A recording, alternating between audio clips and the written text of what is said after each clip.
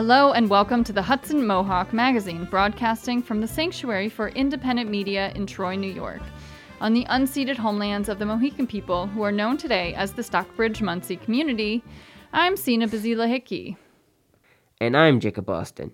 Today on the Hudson Mohawk Magazine, we begin with NAMI talking about suicide awareness as well as their upcoming conference, which includes the event Off the Mask about taking off mental health stigmas. Then, Lukey Forbes talks about the upcoming Troy for Clean Slate Town Hall and what the Clean Slate Act is. Later on, we hear about how marriage risks disability support from the perspective of a local resident. After that, theater director Jay Stoll talks about the upcoming music event from Salon Seance named The End of Time. Finally, Lee Strimbeck tells us about intimacy choreography, a recent addition to many theater spaces. But first, here are the headlines.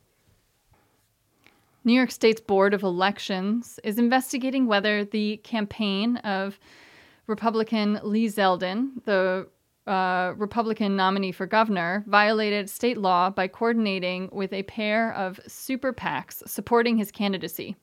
However, the two Republican members of the board declined to show up to vote on whether or not to grant subpoena powers to the lead investigator, stalling the investigation until after the election is over. Many Republican County Board of Election commissioners also decided to ignore a court order to resume counting of absentee ballots, though there are indications that they may reverse their refusal. The Albany Common Council unanimously approved the appointment of former Judge Gary Stiegelmeier as the city's Public Safety Commissioner, clearing the way for the transformation of how the city handles the disciplining of police officers. While the department's Office of Professional Standards will continue to handle that investigation of police misconduct, if an officer appeals the discipline the police chief deems necessary, then Stiegelmeier will hold a hearing and issue the final ruling. The city of Newburgh is considering allowing the citizen-led police oversight board to be able to subpoena information and witnesses, including officers, when probing a complaint. Voters in Albany approved such powers in a referendum last year.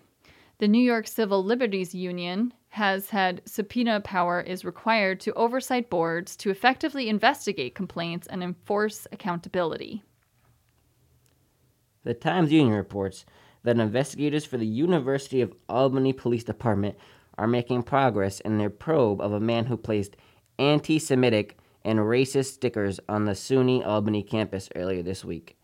He then called the media to draw attention to the incident, posing as a student. That's it for the headlines. For those of you just tuning in, you're listening to the Hudson Mohawk Magazine, listener-supported radio that builds community in Troy and the surrounding capital region through broad grassroots participation. Our content is produced by volunteers. To learn how you can contribute, go to mediasanctuary.org or email us at hmm@mediasanctuary.org or call 518-272-2390. NAMI, the National Alliance on Mental Illness. They've been on the show before, and now they remind us of suicide awareness, and they have a conference coming up. Welcome back to Hudson Mohawk Magazine, Matthew Shapiro and Amanda McDowell. It's been a while since we've had you on our show. NAMI is doing such incredible work. September was Suicide Awareness Month. This is a year-round issue. So what were some of the activities that you were doing in September, and how do we continue to keep the awareness out there? Well, you made the most important point. I mean, again, we don't want to limit the conversations around suicide and the importance of suicide prevention to 1 month. It's obviously a 365-day-a-year job.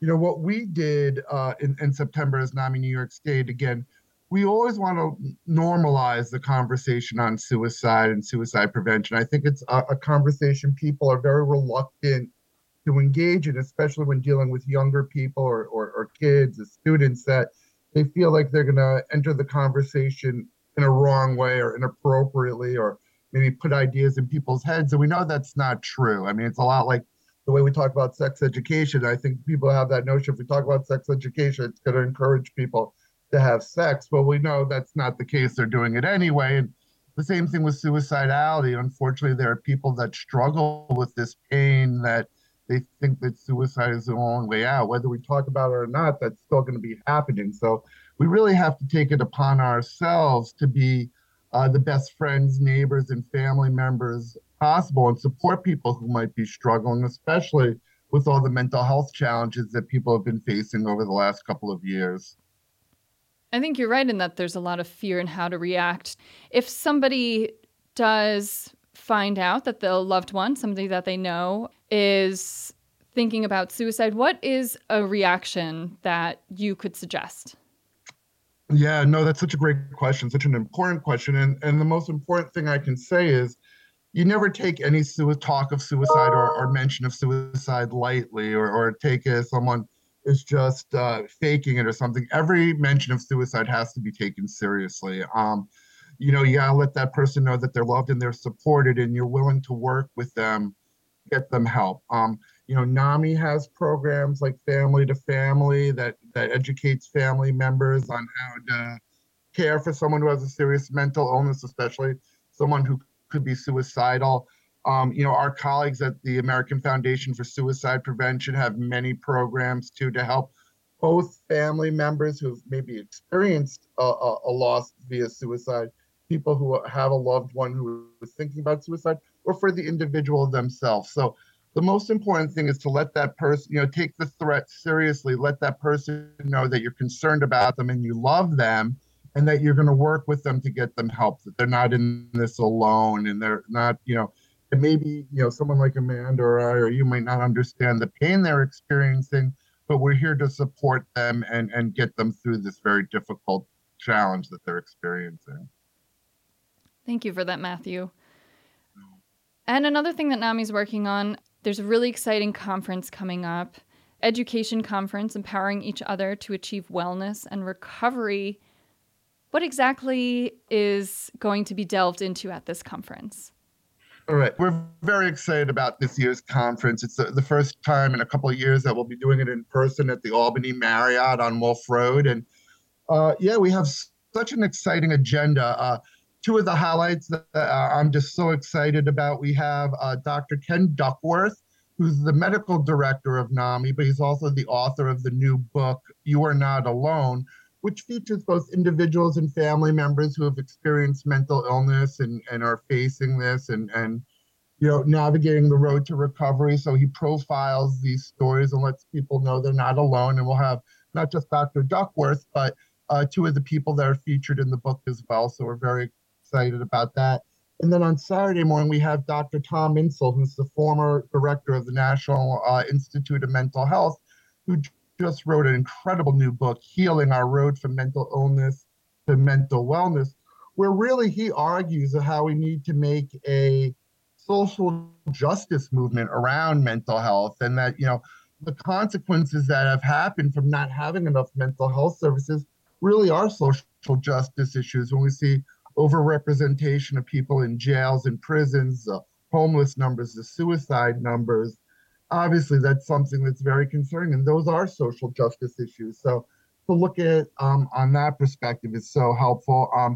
Speaking of suicide, we have a lot of sessions on suicide prevention, our Zero Suicide focus, including our 2022 Research Award winner, Dr. Matthew Hotman from the Nathan Klein Institute, who all of his research is on impulse control and suicidality. So we're really excited about that, and I'm going to hand it off to Amanda because we have our Off the Mask event too that we're going to be talking about. And as part of the event, we are going to be giving our Storyteller Award to Joe Mealy and his family, who's a family here in Troy who lost their son to suicide. And every year they do the Dustin Mealy Memorial Concert at Revolution Hall, and done such an incredible job in the capital region of raising awareness and both mental health and suicide. So we're very excited to honor them and again, show the importance of discussing suicide awareness. And Amanda, did you want to talk about other elements of Off the Mask? Yeah, absolutely. We're really excited about this entire weekend, November 11th and 12th. It's all about connection for us. It's a homecoming. We get to meet in person again, for the first time since the pandemic, and with the conference, we get folks from all across the state, mental health professionals, peers, our affiliates, and as well, we have our yearly fundraising gala, but it's more than a fundraiser. It's called Off the Mask, and the centerpiece is a fashion show where we have about 25 models with a strong connection to mental health. That they walk the runway, initially wearing masquerade masks, and then they take them off, and that is just a metaphor for the stigma that we all face with mental health, that we're often forced to mask our mental health and not be able to have those conversations. We also have a silent auction, an art show, a dinner. And one thing that's really important to us is to share stories and to talk about just the diversity of experience. And I think especially this year, we've got a very diverse group of models, and it cuts across like all spectrums. So we've got across age, we've got younger folks and older folks, we've got people of color, we've got people from the queer community, folks from all across the state, people that are mental health professionals, people that have mental illness themselves, people that have loved ones with mental illness. And it's a celebration, really, and a coming together to really connect and talk about our stories, share our victories, share our challenges, and we would love to have you all there. Listen, people can find out more information about the event by visiting our website, www.naminys.org, and then / Off the Mask. And NAMI is spelled NAMI. Correct. Thank you. Yes. So before we started recording, I'd ask about the masking, and you told me that it actually began before COVID, and so it's a masquerade mask, which is Correct. A little bit different, Correct. really focusing on taking away stigma. And so in our last minute, what else should we know about the work that you're doing at the moment? Well, I think what's most important for people to know about NAMI is that, again, there are not enough mental health programs to go around or services to go around, and we're really a safety net. Everything that we offer, all of our education programs, all of our support programs are offered at no cost to members of the public. So we're able to provide mental health education support absolutely free from people with lived experience, whether they're people like Amanda or I who have lived with a mental health issue, or Amanda and I both also are caregivers for people who live with a mental illness. So again, you're going to learn from people with lived experience, people who have walked the walk and know what it means to be in that position that you're in now. And just that that support's out there and that NAMI is out there with help, hope, and healing. Thank you so much. Community and resources are such an important part of moving forward. And Amanda and Matthew, it's been a pleasure to have you on Hudson Mohawk Magazine. Thank you for having us Thank you so back. much. We will have NAMI on again to talk about the social justice movement around mental health that they mentioned.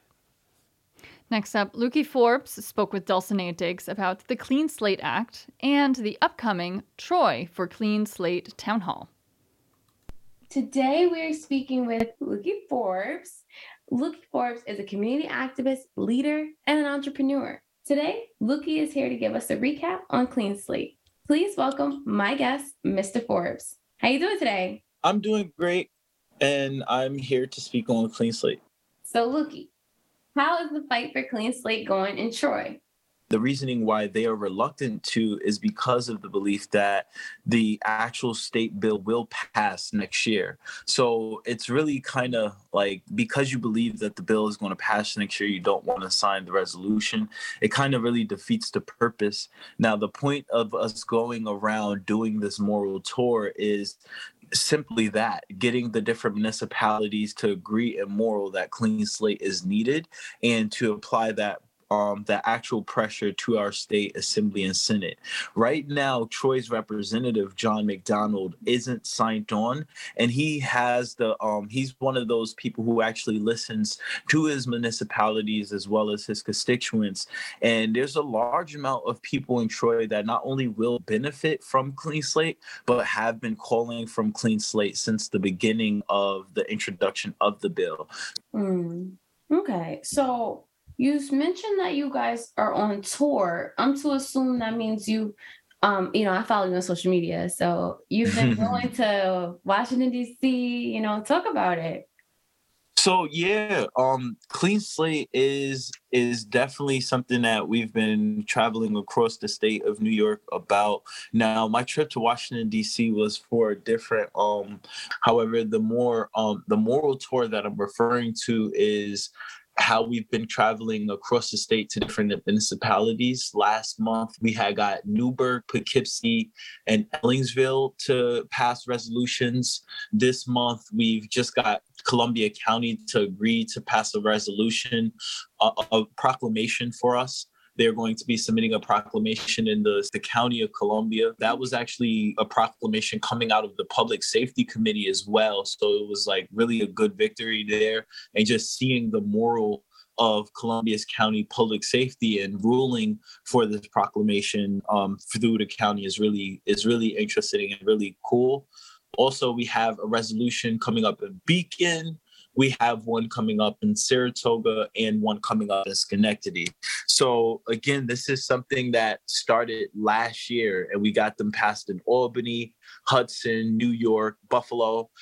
So tell me, what made you want to start this bill? I know yourself, you have a certain past. So would you say that impacted, you wanting to start this bill? The day that I heard that Clean Slate existed really made me want to get involved. I'm someone who I have a case since I was 15 years old. That was when I got convicted. And this case that after serving 7 years in prison, after completing my time off parole, I still have this case pop up on my criminal background. I remember trying to apply for jobs, and I would make it to the second interview, and they would be ready to hire me. And as soon as that criminal background check came, it would just disqualify me immediately. The same thing for trying to apply for housing, different licenses. I've gotten into real estate at points of time. And I couldn't get into real estate how I wanted to because I can't get my real estate license because of a felony. And again, I was convicted at the age of 15 years old.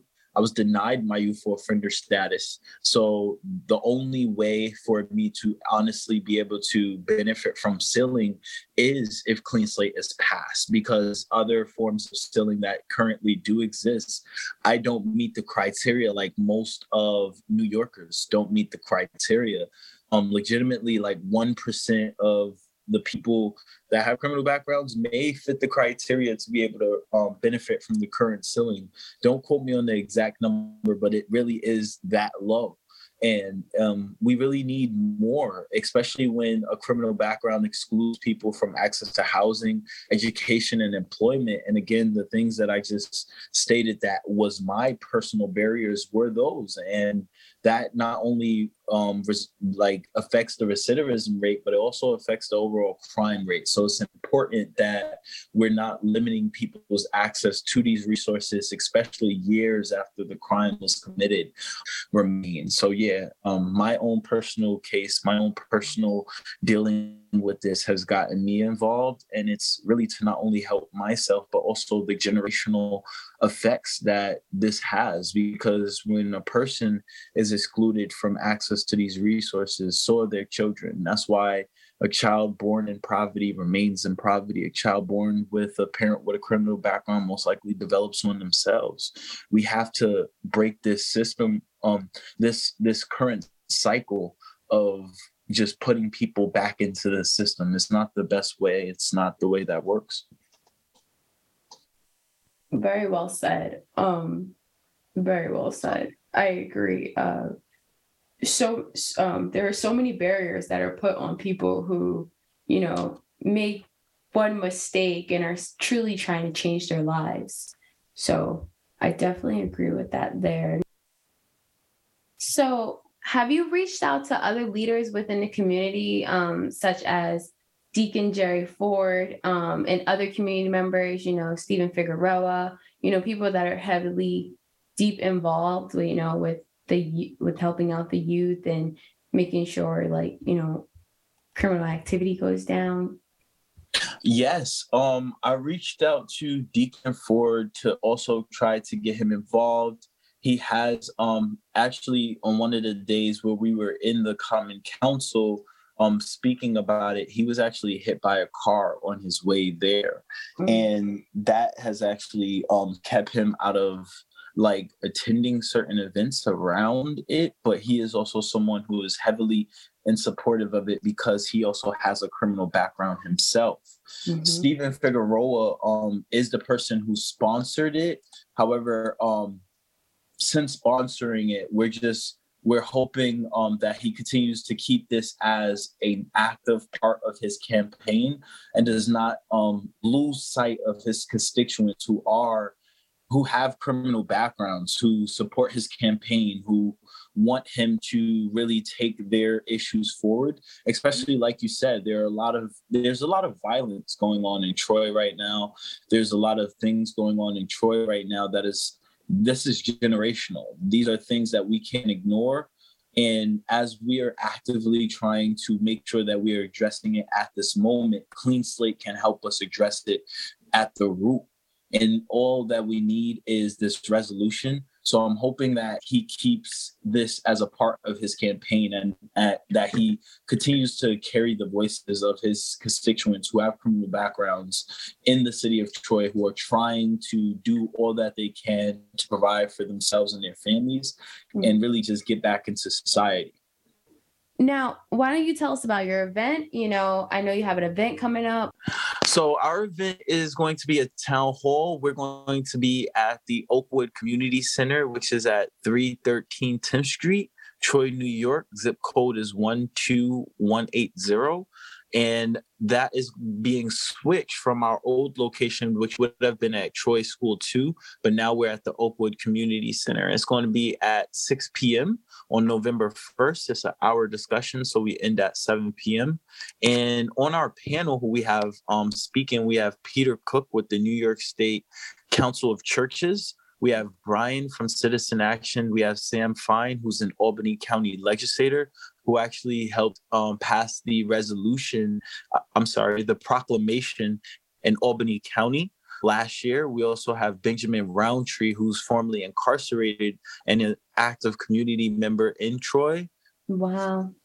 All right. Well, look, that is really good to hear.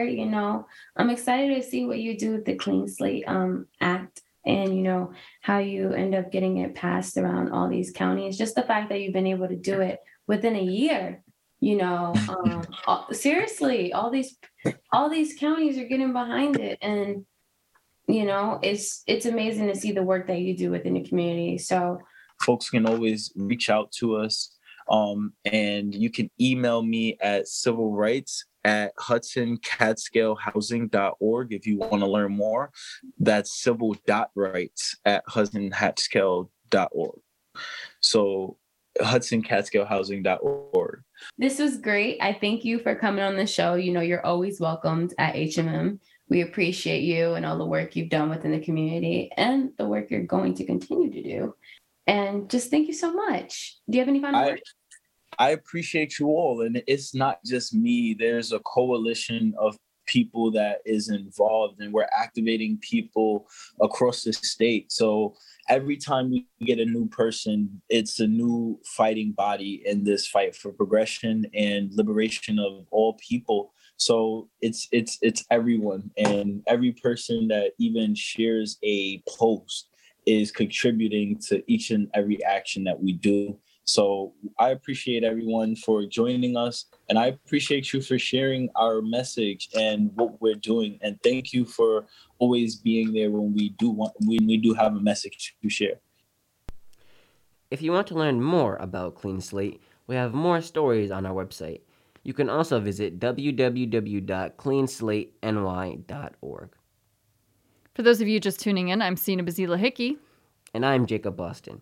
You're listening to the Hudson Mohawk Magazine on the Hudson Mohawk Radio Network on WOOCLP 105.3 FM Troy, WOOGLP 92.7 FM Troy, WOOSLP 98.9 FM Schenectady, and WOOALP 106.9 FM Albany, and streaming online at MediaSanctuary.org. This program comes from the Sanctuary for Independent Media in Troy, New York. If you like what you hear, you can support this program by telling a friend. And you can find today's stories and more at MediaSanctuary.org. Being on disability financial assistance, or for short SSI, has allowed Elena Cruz Allen to meet her most basic cost. But the financial help is at risk. If she decides to marry her fiancé, her monthly income would go down to less than $100 per month. Elena talks about the flaws in the system of disability assistance with Sina Bazila Hickey. My name is Elena Esther Cruz Allen. I go by the stage name Tria Love, and I'm a local musician and artist. And I grew up in the area, so as you know, as Sina knows, because we both went to high school together. That's right. We went to Guilderland High School together. Yeah, we did. I just want to welcome you to Hudson Mohawk Magazine. You have been on our show before talking about your release. Your latest album was released when? It was May 14th, 2021. Wow, it's been over a year. Yeah. And how is the music scene over in Troy right now? I mean, since COVID, I've been a little bit far removed from the music scene. I mean, I came out as a musician pretty much during COVID, so that was like just very difficult because, you know, there weren't a lot of shows going on, and I was just kind of like, you know, everybody was dealing with, you know, the psychological effects of COVID. And But you did have some happy news, which is, this is why I brought you into the studio. I wanted to celebrate your engagement. This is a super happy time, but there has been a conflict in your life which dampens the celebration, right? And so what's going on? And maybe just say hello to your fiancé. Hello, Orion. That's my fiancé. Yes, he's magical. Okay, so what is the difficulty in deciding to get married? Well, for us, it's definitely a difficult issue because we're both on disability. I've actually been on disability for over 10 years for mental health reasons. When we decided that we wanted to get married, we contacted a lawyer that was a friend of my mom's to talk about, you know, what happens to people who are on disability when they get married in terms of financial stuff. So we spoke with her, and that's when I found out that if I were to marry him, my allotment of money, which now stands at around $841 a month, which is barely enough to survive with all the bills that I have to pay and everything like that. I've been coming up short of money like every month since all the inflation started happening, and it's been really frustrating because I feel like, you know, I just can't afford to get coffee every morning if I need it, you know, stuff like just little things like that. So we talked to this lawyer, and she told us that if we were to get married, he would keep his allotment of disability money. And mine, as an SSI person, as opposed to SSDI, my allotment would be reduced to $91 a month. That would be what I would have to survive on. Wow. Could we take a quick side note to explain what does it SSI and SSDI stand for? Basically, the difference is if you're able to collect disability, it means you have a work history. So, like, for example, like Orion worked in psychology. He also worked as an EMT driver. The fact that he had a work history meant that he can get more money. And I have had plenty of jobs, actually. Some of them paid, some of them unpaid. But when I first went on SSI, I didn't have any sort of work history besides, like, working as a cashier at Indian Ladder for like a couple months, or like, just like little, like I worked in childcare. I worked at the YMCA for like 2 years, but for whatever reason, I didn't have enough work history to collect SSDI. So that's why I'm on SSI, which is less money, and I'm only allowed to have up to $2,000 in my bank account. I'm not allowed to save money. I'm very good with money. I'm really good at saving money, but I don't because I'm not allowed to. Have you been given any kind of explanation to why these limitations and regulations are in place? I think I kind of get it because it's government money. It's essentially welfare. Like, it's free money. It's not true that I don't do anything because I actually work a lot. I just don't get paid for the work that I do. Honestly, I think the fact of the matter is that when you can't fulfill the requirements of a certain type of job as a person, this is kind of what happens to you. I have friends who struggle with similar issues that I have, like moving from job to job, like minimum wage, like having to work. And that's something that I never had to do because I was just always on the government money, which in a way is lucky because, I could kind of do whatever I wanted. But I think that as far as I'm thinking about like the Republican Party, for example, like the Republican Party doesn't like to give people handouts, wants people to pull themselves up by their bootstraps and, get it together, get a job. And, it's kind of like every man for themselves, right? And I understand that. I understand that viewpoint, but I just don't think that it is practical given the nature of the kind of work that people are getting that is not conducive to happy people. That's just my personal opinion. So that being said, I just feel like the government, while there are a lot of possibly well-intentioned policies in place that provide the bare bones of what like people need to survive on, and potentially not even that given the current situation, but for all of the years that I have been on SSI, like I've been able to get by. But what I really think the problem is that they can shove free money at you, but they don't give you help with training or like for example, like I've always been a singer, I've always been an artist, I've always, been a person who has excelled in the arts and academically. I have a lot of education. Like I have two degrees and still can't find a job in the area. So they're expecting you to dig your way out of the need of financial assistance without any kind of answer in how to step out of it. Yes and no, because there is support. There's Access VR, and there's like a Ticket to Work program. So there are programs in place. It's just people don't push them. People don't like make them a priority in the care of people who are on certain like supplemental programs. Like I'm on this program through RSS that, helps me pay my rent essentially, because otherwise I wouldn't be able to live on my own because I don't make enough money to pay rent.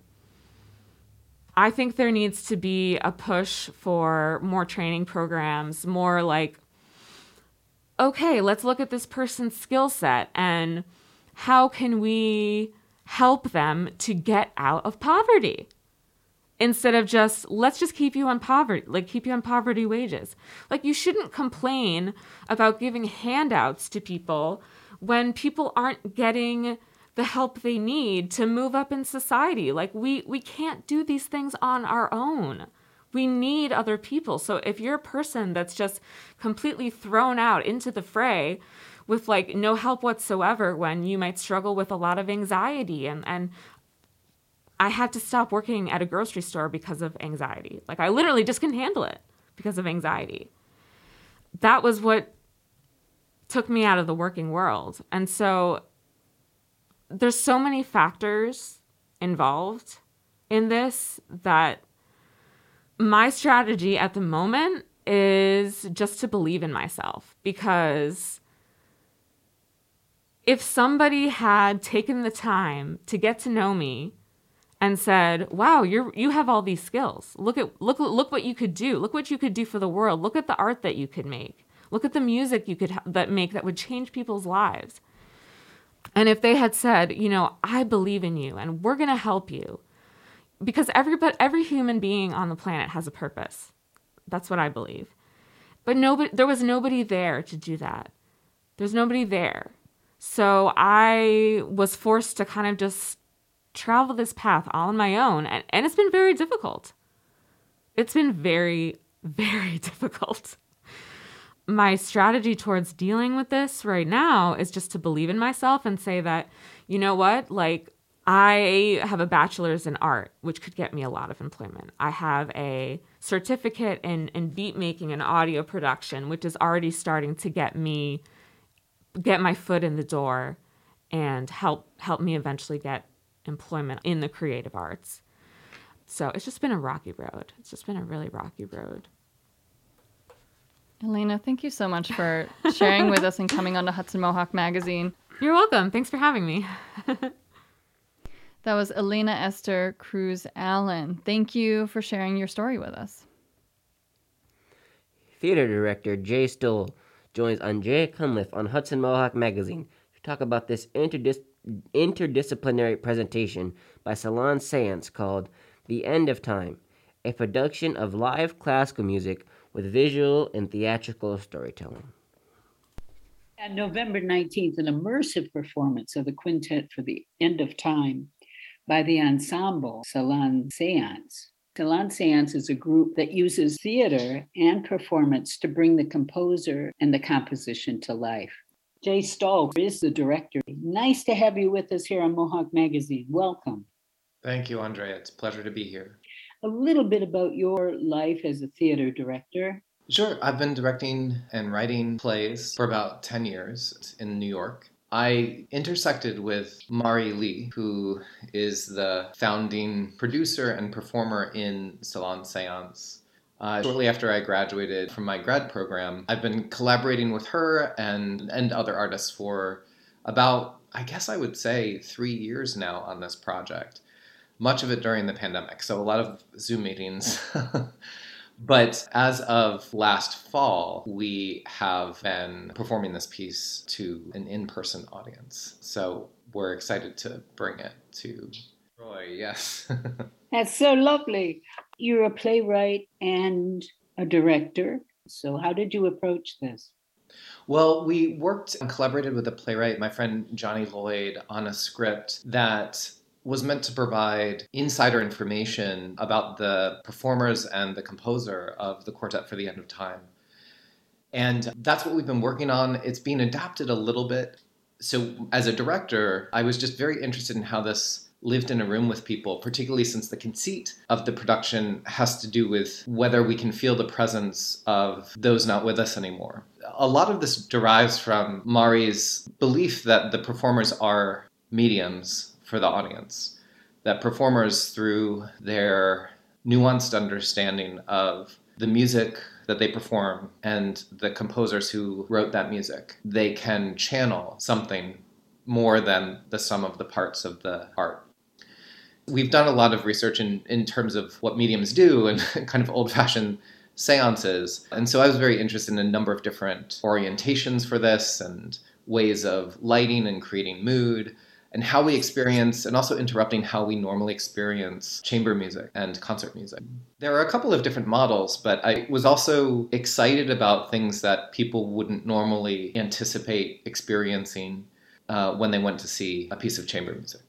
Irrespective of the language used and the story that Johnny had beautifully written, both Mari and I were interested in disrupting expectations.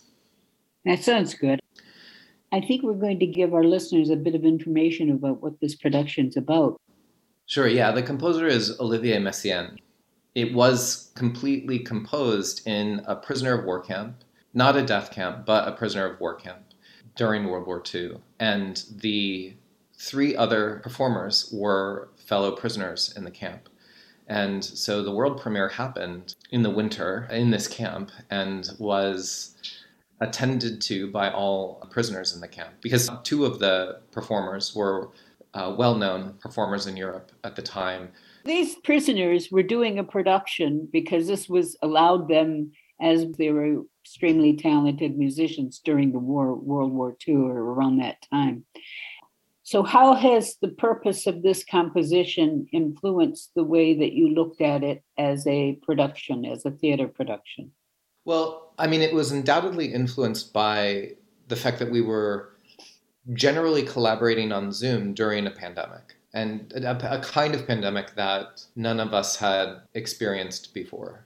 The Quartet for the End of Time is in some ways, well, in many ways, a fairly religious quartet. But what Olivier Messiaen was aspiring to do with the music was to break time and time signature. And so he was reaching for a kind of divine sound.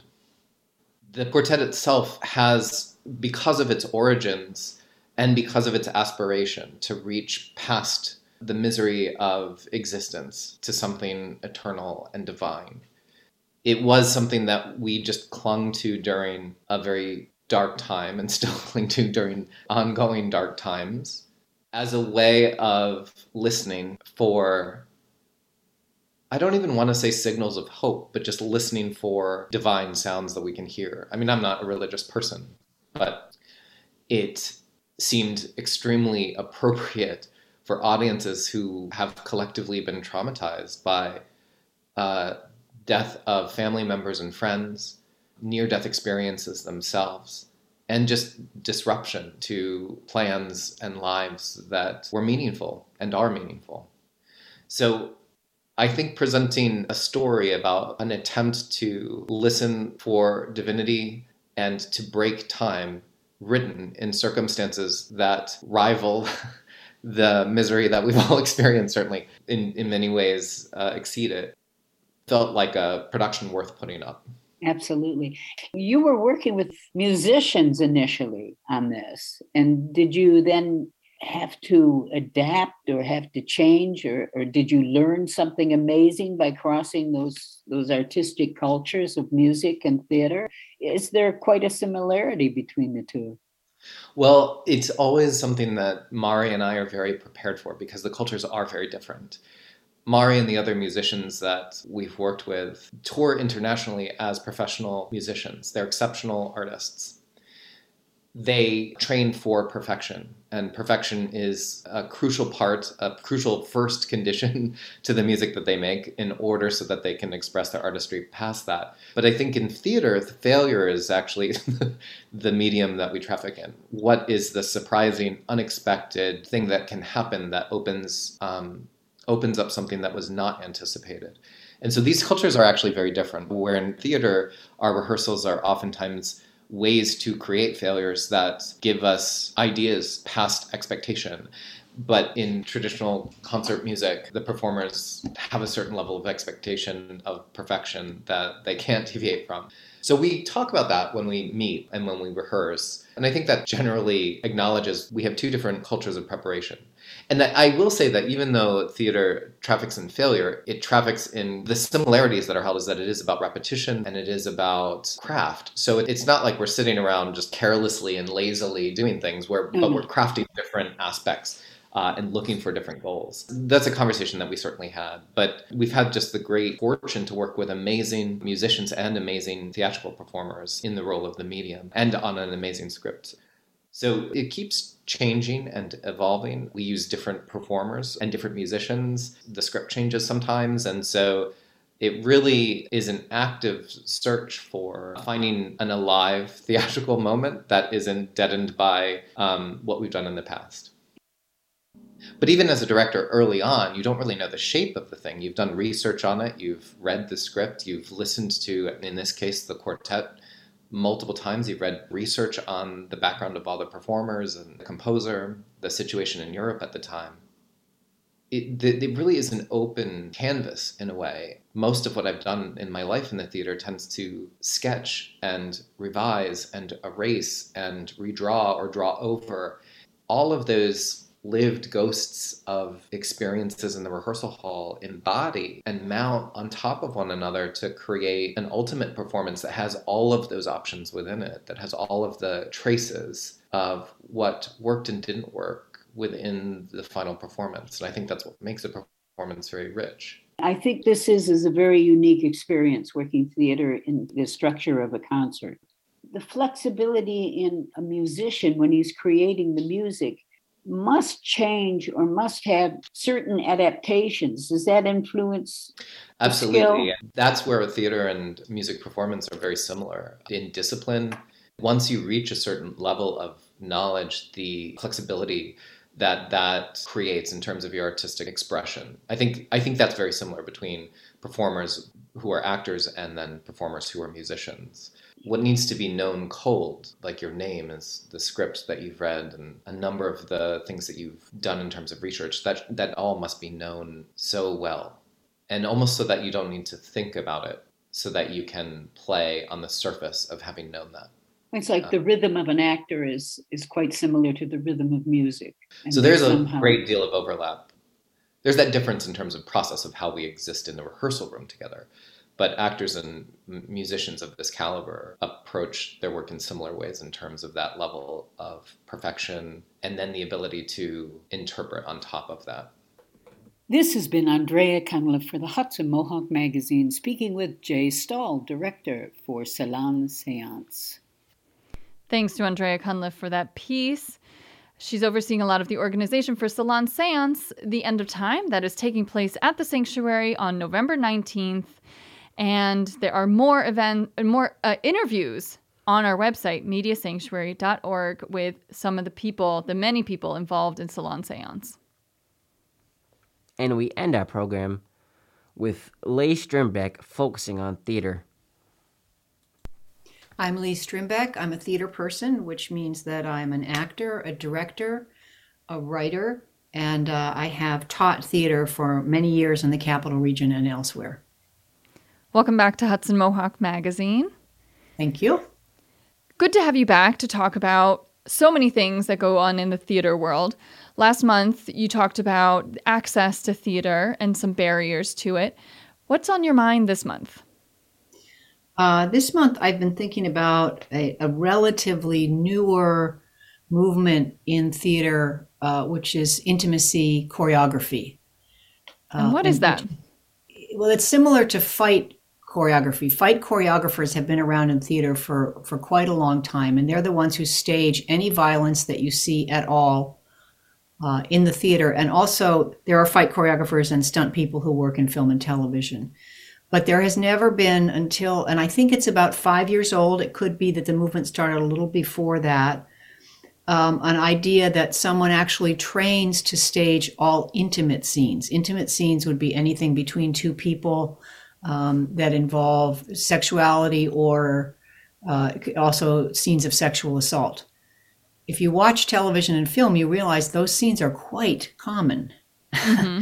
There's, in a way, there's more sex in TV and film than there is in theater. In some ways, in theater, it's more intense because you're seeing live actors in front of you do it, which is not to say that actors ever have full-on sex in the theater. They don't. It's a staged event. The difference with intimacy choreography and intimacy directors is that they break down the moment of, let's just say, take a kiss. There's, as we all delightfully know, a million ways for people to kiss each other. So it depends upon the characters, why they're kissing, where they're kissing, first kiss, last kiss, all those things. And instead of just having the actors work it out, the choreographer will come in and break down that moment with them touch for touch. What that does is it makes it much safer for the actors, because otherwise you're just assuming that two people are going to fling themselves at each other physically and that they both feel completely safe and comfortable doing that. Also, if you're doing a run of a show, you might have to do that scene over and over and over again. If you've choreographed it, then it's not going to change. But if you haven't choreographed it, then one actor might move their hand a little lower or a little higher, and that would change comfort and safety. And then what does the other actor do? Who do they talk to, right? It's relatively new, but theaters that can afford them are hiring intimacy directors more commonly now. And colleges too, actually, which is really cool. A lot of colleges are hiring intimacy directors when they're staging stuff. And as a person who's directed college shows, I'm all for it, because I was in the position as a director of having to stage intimacy myself. And it's a big responsibility. How direct is this correlation to the Me Too movement? That would be a great thing for me to try to go back on. I'm pretty sure it started, and I wish I could name. There was I think 2 women who actually developed the first training for it in the country. I think it started before the Me Too movement happened, and the two things came together beautifully at just the right time. Both were reactions to just culture, right? I mean, Me Too came out of the need for a movement, right? And the intimacy choreography came out of the need for safety on stage, sounds like. Yeah, and the Me Too movement came out of women who hadn't been able to speak up for so long because of power imbalances. And power imbalances in life, power imbalances in the workplace. Too many, usually men in charge, like 98% of the time, who were sort of routinely abusive or crossing boundaries, and you can't speak up because you're not paid enough, because you need the job, because you don't know where your next job's coming from. And I think the force of all these women coming together and saying, Me Too. And I'm so bad at names, but that original tag of Me Too came from a woman who I think her Tatiana. last name. Thank you. And so, it circles back to her. She was the first one, but it took off. But then it took off. So yes, I think they became connected in a wonderful way in terms of people's safety when they're working. So you mentioned the affordability, being able to afford an intimacy choreographer. So is it still is safety a privilege in these theater communities? What a great question. I mean, I think the answer is yes. Because it's even a privilege to be the person. First of all, it's a privilege to have enough money. Money and privilege go together. So to have the extra money, I mean, theaters are we work on just such little budgets all the time. I mean, I know there are exceptions, but there's an awful lot of, just barely being able to put a show up. And then it's also safety for somebody in the room to speak up and say, oh, this play needs an intimacy choreographer. Like I don't want to hire actors to do that without this. Again, fight choreographers are they're taken for granted. You have people swinging swords or holding guns or choking people or punching people in the face, appearing to punch people in the face. You got a fight choreographer. Sometimes you hire an actor who's had fight choreography training and they are in the show and they are the fight choreographer. So I hope that in the future intimacy choreography will be the same way. There'll be someone in the cast who has done the training, who can help choreograph. If there is a low budget production out there who wants to create spaces for safety but can't afford an intimacy choreographer, what are some ways that they can use the ideas of an intimacy choreographer without on a shoestring budget? I think that, first of all, you should try to reach out and see if anybody who's trained in intimacy choreography will work with you either pro bono or for a stipend. And then second of all, you could and you should do this anyway. You should sit the whole cast down and say, okay, when we get to scene 5, there's the scene where he pushes her up against a wall, she pushes him away. So that could be both a sex and a fight thing, or an sexual assault and a fight. Here's how we're going to do it. We're not going to actually have any physical contact until we break it down. Does that sound right to everybody? So just know when we get to that scene, nobody's touching anybody, so that you start with communication with your cast. You mentioned power dynamics before. If the director or if the most powerful people in a production aren't thinking this way, right, is it just a lost cause? Is it not going to happen? And is it I point think of it's privilege? really tricky, because I think if you have a young person, the directors usually are the ones who've hired you, and so you feel beholden to them. And if it's a young person, he, she, they might not feel comfortable saying, I know there's a scene where we make out, but I have questions. I need to really be clear on what's happening with this scene. I don't want to just have somebody, because I have, been in the theater over 40 years, and there are definitely shows where, you're just supposed to kiss each other, and then somebody's kissing you and you're like, okay, I guess that's what we're doing.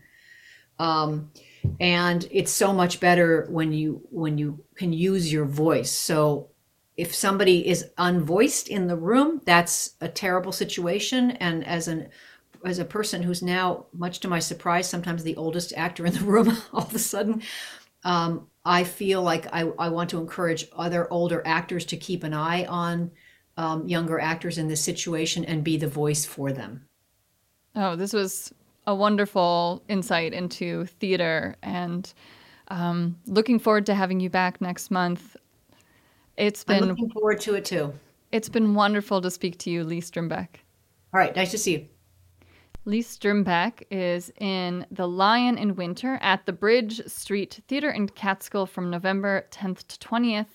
And if you'd like to know more about her work, you can find her website at that's Leigh, Strindbeck.com. And that's our show. We hope you enjoyed this episode of the Hudson Mohawk Magazine. I'm Jacob Boston. And I'm Sina Bazila Hickey. We want to thank all of our volunteers who made today's episode possible: Andrea Cunliffe, Dulcinea Diggs, Mark Dunley, and my co-host, Jacob Boston. This program covers stories of social and environmental justice, produced by the community for the community, and is supported by independent donations. If you value independent media, consider a gift of a monthly donation as a Sanctuary Sustainer by going to mediasanctuary.org. We want to hear from you. Find us on Twitter, Instagram, and Facebook at Media Sanctuary, or send us an email to hmm@mediasanctuary.org.